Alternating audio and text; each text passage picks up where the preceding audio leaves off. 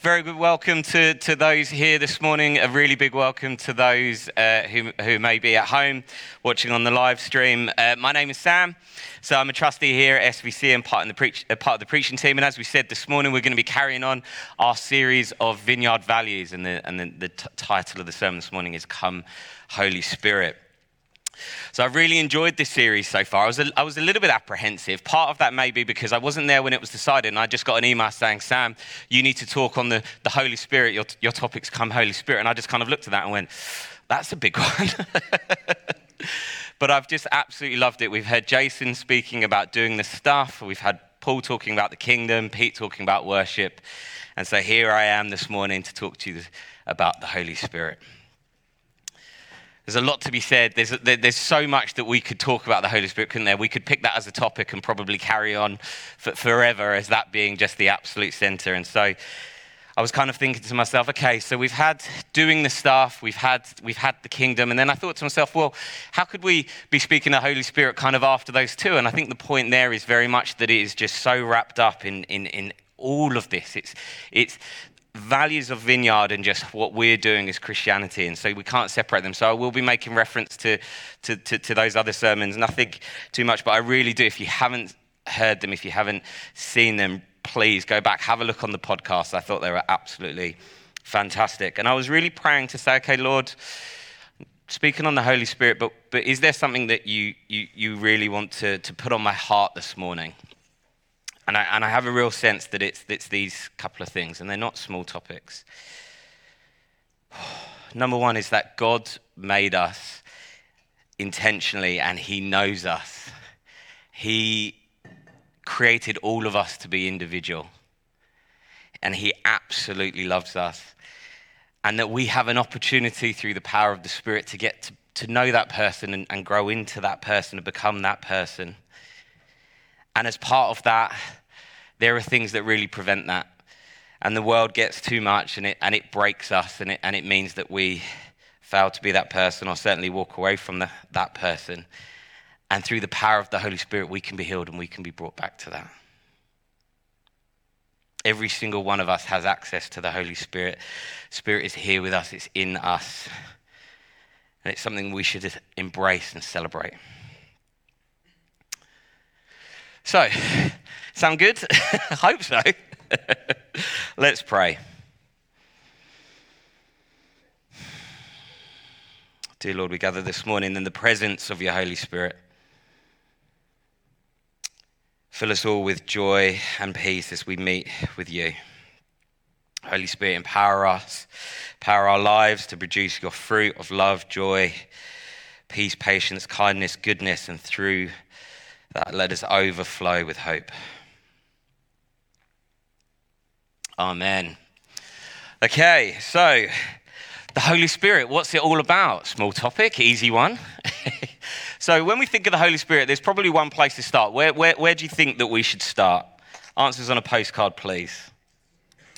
Huh? Acts 2, yes, Pentecost. Absolutely not. Genesis 1. Thank you, Brian. We should start at the very beginning. A very good place to start. Thank you. Crowd participation. No, Pentecost, absolutely, we will get there. But when we're talking about the Holy Spirit, sometimes the best place to start is at the very beginning. And it may surprise some of us, or some of us sometimes may forget. But in Genesis 1, verses 1 to 2, we get to read, "In the beginning, God created the heavens and the earth. The earth was without form and void, and darkness was over the face of the deep, and the Spirit of God was hovering over the face of the waters." How amazing is that? Don't you just wish you could kind of get a glimpse of that? That just sounds amazing. So first and foremost, the Holy Spirit is God and was there in the very beginning. The term spirit translates from the Hebrew word ruah, if I've pronounced that correctly, which means breath or air or wind. And we read in Genesis 2 verse 7 that when the Lord formed man of dust from the ground, he breathed into his nostrils the breath of life, and the man became a living creature.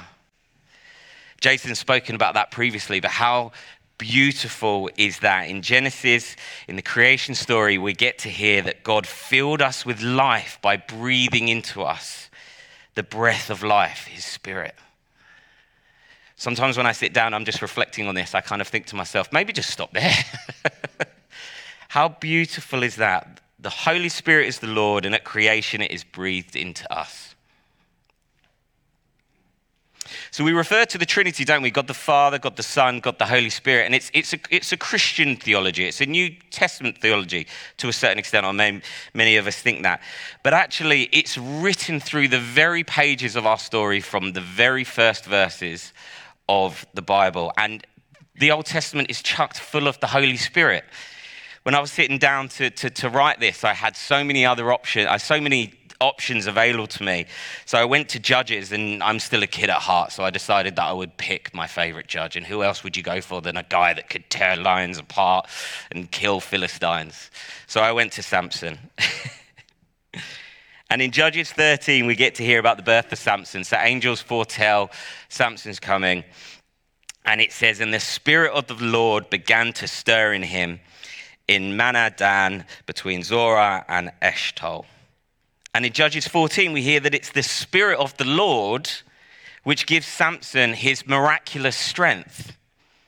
Judges 14, verse 6. Then the Spirit of the Lord rushed upon him. And although he had nothing in his hand, he tore the lion in pieces as one tears a young goat. Do these verses sound familiar? For me, it sounds really similar to the New Testament Holy Spirit that we get to read about. And it sounds similar to the things that John Wimber was talking about, and Jason played that amazing clip. I've listened to it quite a few times since, about going out and doing this. When do we get to go out and do the stuff? When do we get to go out and do the stuff? And you hear about the Holy Spirit coming in power and the miraculous happening. And then we go to the Old Testament and we hear it. The stuff was happening. And we hear that the Spirit rushed upon him, and it manifested itself in strength. But when we read the Old Testament, it's really interesting to hear that as the Spirit could rush upon Samson and others, we could told that it could leave him as well. In Judges 16:20, but he did not know the Lord had left him. In fact, it's a principal fact that in the Old Testament verses that we speak about when we hear about the Spirit of the Lord and the Holy Spirit, one of the really fundamental points is that it comes and goes. For people that know their Bible, when we look at 1 Samuel or Kings, we hear about the fact that the people wanted a king. They shouldn't need a king. They had God, but they were insistent. So God, with the biggest eye roll in biblical history, turned around and said, "Okay, fine, we'll get you a king." And it starts with Saul. And we read in 1 Samuel, Samuel's tasked with finding Saul and anointing him. And in 1 Samuel 10, it says, then he's speaking to Saul and he's saying what's going to happen. He prophesizes and then this time comes to fruition. But he says to Saul, the Spirit of the Lord, this is 1 Samuel 10, the Spirit of the Lord will rush upon you and you will prophesy with them and be turned into another man. But again, and it's pretty standard for the Old Testament, people aren't particularly great. We're just people after all. And Saul messes up and he fails the Lord, disobeys him. And we read that the Spirit leaves him. In 1 Samuel 16, now the Spirit of the Lord departed from Saul, and a harmful spirit from the Lord tormented him. We then read about the Spirit descending on David. Okay, so what? It's nice to know. It's good. But so what? Well, one of the vital things here, and I absolutely loved when Paul spoke a couple of weeks ago, he spoke about that skydive, and we did a skydive through the Old Testament, didn't we? How amazing was that? I just absolutely loved that. And it's part of that, and it's part of that story. We were created in God's image to walk with him personally in the garden. Everything was as it should be. And then it's through sin that there is this divide, this split that happens. Seemingly irrevocable barrier between us and the Lord. And we get to read through the stories of the Old Testament and our history as Christians that the Holy Spirit comes and people meet with the Lord, but there's a certain degree of it being fleeting. Whether or not be in the tent of meeting or at certain events, there is always this barrier that is there. And in fact, we are in absolute need of a rescue plan. And I absolutely loved Paul talking about that. One that we couldn't conceive of, and certainly one that we couldn't achieve. And we know that rescue plan was Jesus. We know that now when we look back. Obviously, it's easy for us, but when you just see it written throughout Scripture, it's just beautiful. I just absolutely love it. And we know that is Jesus. Again, why is this important? What does this have to do with the Holy Spirit? Well, the rescue plan didn't end with Jesus coming and his crucifixion and resurrection, did it? In Jesus, we have salvation, and it's a rescue plan to be close to God, but it's not an end of our lives situation. It's not a not yet rescue plan of salvation, a sit tight. Jesus didn't speak to the disciples and go, okay, it's all done now, keep your noses clean, stay out of trouble, I'll see you when you're up there. Did he?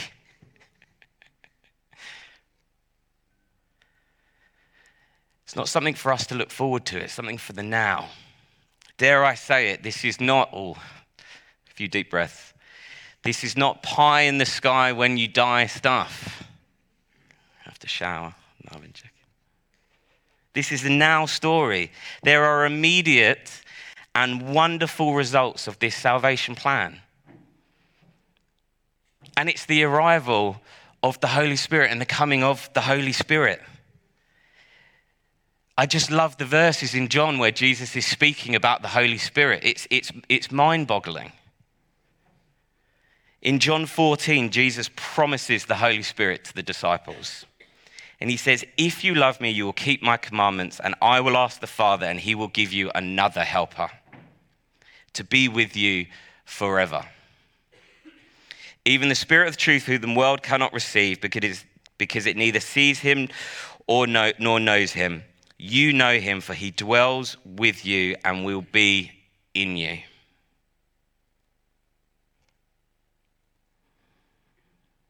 We're told that the Holy Spirit will be with us forever. We're promised that, and that it dwells in us. It doesn't turn up on Pentecost for a week or a month or to see a few people come to faith. And it didn't turn up for the life of Peter or later the life of Paul. It came to be with us forever. It will be with us this afternoon. It will be with us after ministry. Promise. It will even be with us in the week on a non-Sunday, and not just small group. It's hard to believe. It will even be with us at work. Do we believe that the Holy Spirit is always with us and available to us? On the day of Pentecost, I told you we'd get there, Acts 2. We hear about the coming of the Holy Spirit. Verses 2-4, it says, when the day of Pentecost arrived, they were all together in one place. And suddenly there came from heaven a sound like a mighty rushing wind, and it filled the entire house where they were sitting. And divided tongues as of fire appeared to them and rested on each of them. And they were all filled with the Holy Spirit and began to speak in other tongues as the Spirit gave them utterance. And then we read on, and Peter gives a sermon. And then we read in verses 38-41. And Peter said to them, repent and be baptized, every one of you, in the name of Jesus Christ, for the forgiveness of your sins, and you will receive the gift of the Holy Spirit. For the promise is for you and for your children and for all who are far off, everyone whom the Lord our God calls to himself." And with many other words he bore witness and continued to exhort them, saying, "Save yourselves from this crooked generation." So those who received his word were baptized, and there were added that day about 3,000 souls. And then in verse 43, "And awe came upon every soul, and many wonders and signs were being done through the apostles." Our faith, our church movement is built on the basis that the Holy Spirit continues to work in us. John Wimber speaks about services and that famous prayer, "Come Holy Spirit," and the Holy Spirit coming forth in power and seeing wonders done. And we believe that continues to be available. How amazing is that? Again, it's another one where I'm just like, I might just stop. Let's just dwell on that. We pray, "Come Holy Spirit," but the Holy Spirit is always with us. We're promised that. We say, "Come Holy Spirit." We're praying for the Holy Spirit to come forth in power and to see wonders done and to be close with the Lord. But brothers and sisters, never lose sight of the fact that what Jesus told us we have available to us forever. How incredible is that? And the Holy Spirit is described as the helper or the advocate. Now, question, do we make use of that helper? Do we look to that helper?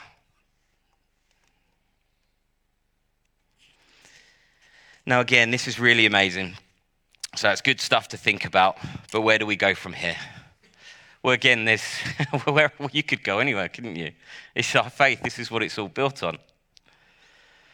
We read that the Spirit is given to us for so many different reasons, given to us as a guarantee of God's goodness to come in 2 Corinthians, to assure us of Christ's presence within in 1 John, to speak through us to one another in Corinthians, to guide us in our understanding of God's gifts to us, again in Corinthians, to empower us to impact non-believers like we saw on the day of Pentecost, and to give us rest. That's one that's been on my heart, to give us rest, to rest in the Spirit.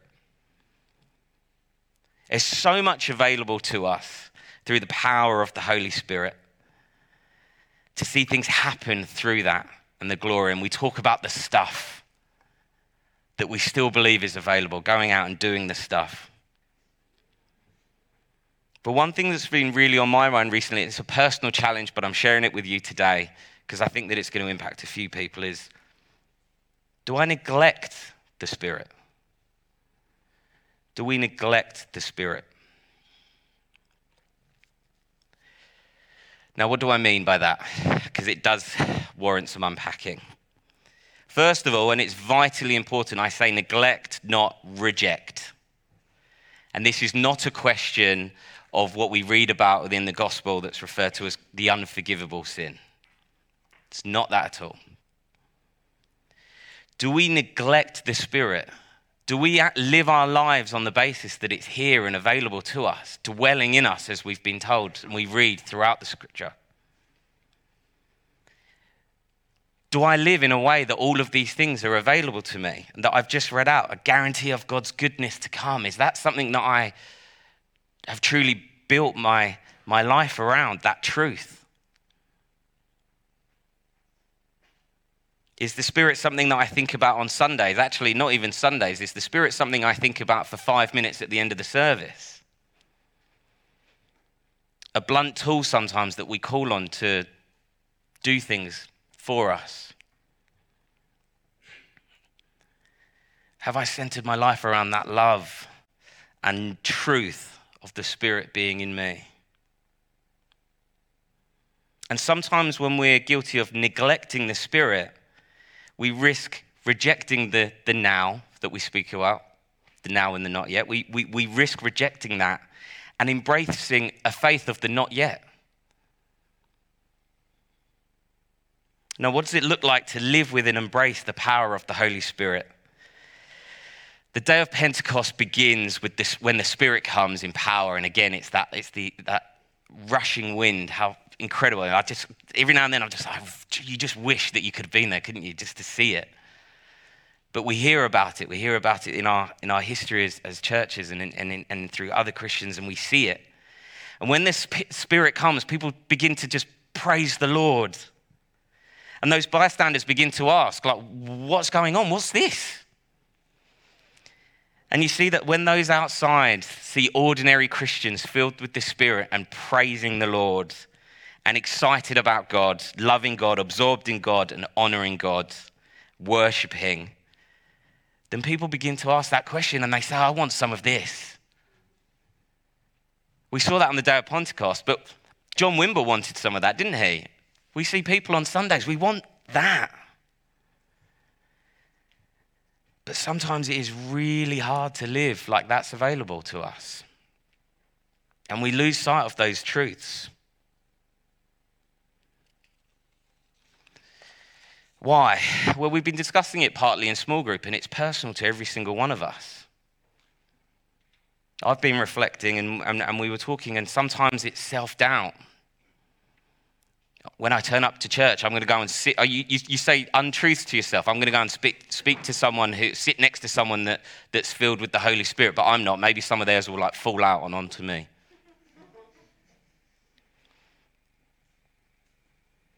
Sometimes it's just a misunderstanding. Maybe it only exists in big church meetings. Book a new wine now just so that you can have at least 5 days of the Holy Spirit. Maybe we neglect certain aspects of the Spirit that we read about and what's available. The gifts, speaking to non-Christians, seeing is a tool, as I said, just a blunt instrument.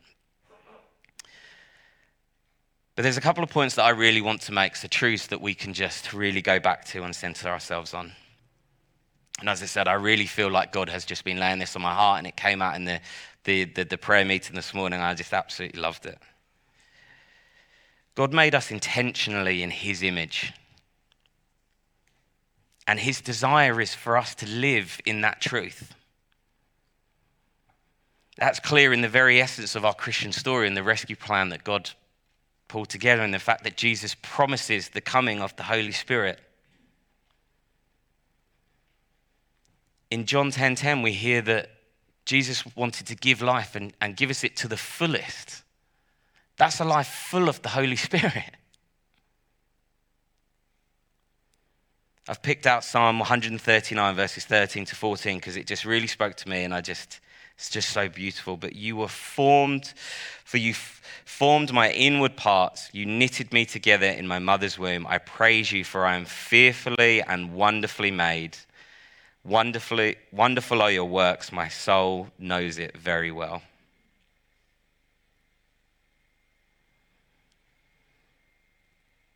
I've had to remind myself of that truth continually, to go back and have a think about what God's intention was for me and how beautiful that was. I went back and listened to a sermon that Jason did about a year ago now, if you wanted to go back and have a look at it, when we were doing a series on James, and it's about the analogy of the mirror and seeing the person that God intended you to be and how beautiful and amazing that was, and the belief that being that person is just everything. It will be wonderful. And we get to know what that person is like, and it's revealed to us through the Spirit. We'll get to that in a second, but it's in 1 Corinthians 2.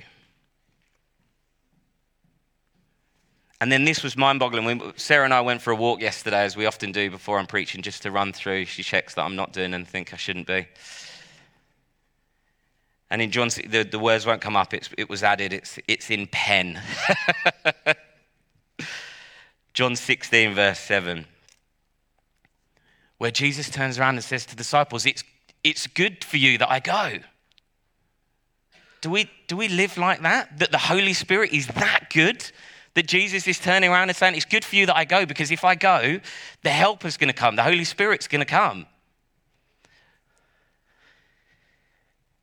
And then two is a truth that becomes so evident to every single one of us. In the world that we live in, it's so easy to lose sight of that and what's available to us in the truth that we have.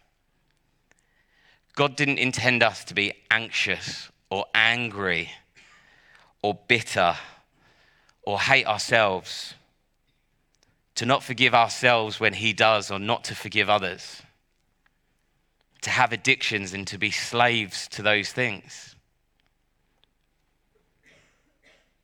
But we're told that through the Spirit, those things that hold us back can be revealed to us. The person that God intended us to be can be revealed through us. And importantly, through the Spirit, all those things can be broken and we can find healing.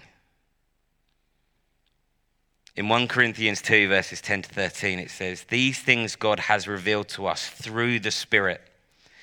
For the Spirit searches everything, even the depths of God. For who knows a person's thoughts except the spirit of that person which is in him? So also no one comprehends the thoughts of God except the Spirit of God. Now we have received not the spirit of the world, but the Spirit who is from God, that he might understand the things freely given us by God. And we impart this in words, not taught by human wisdom, but taught by the Spirit, interpreting spiritual truths to those who are spiritual."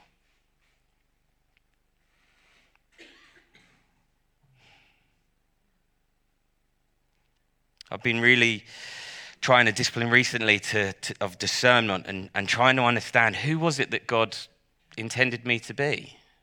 Trying to look at myself in that mirror. Jason speaks about it and we've done it in discipleship group, but when we talk to each other and we disciple and encourage, but what does the Jesus in me see in the Jesus in you? And it's a brilliant phrase, but it's what does the Holy Spirit reveal to me about you? And how do we learn about that? And what do we learn about ourselves? And a verse came up this morning again. It came up in the prayer room. You've got to go to the prayer room. It is absolutely incredible.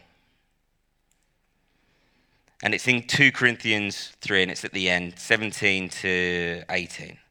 "Now the Lord is the Spirit. And where the Spirit of the Lord is, there is freedom.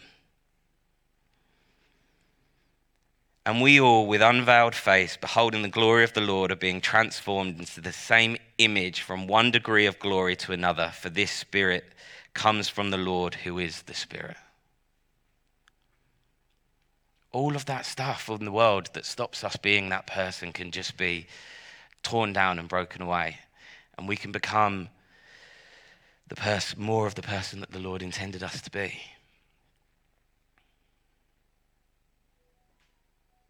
There's a discipline that we've been speaking that someone in our small group shared, and I've been reading up on it recently, but a certain individual, a gentleman called Ignatius, who was an early Christian writer, and he wrote about consolation and desolation. And please go away and read this, there's so much, but in a very simple term, consolation is moving towards God and what his intentions are for you, and desolation is moving away from him and letting those things of the world get to you and moving away. And it says, "A person dwells in a state of consolation when she or he is moving towards God's active presence in the world." When we're becoming the person that the Lord intended us to be. The Holy Spirit knows us better than we know ourselves. And it's through the Spirit that a lot of this gets revealed to us, the gifts God has given us. And it's through the power of the Spirit that we can obtain that.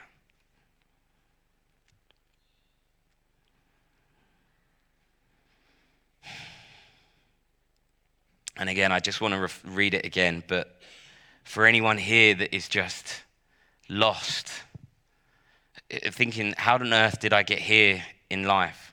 And importantly, anyone that thinks this isn't for them, there is no age limit on this, or there is no lifestyle choice previously that could now prevent you from getting this. There's absolutely nothing. We heard about incredible testimonials at baptism of people saying that they were set free from these chains. And again, this is about the now. This is for every single one of us. God's never done with us. Jesus is never done with us. We should be constantly looking to get closer to him, to be in a state of consolation. And when that happens, people glow.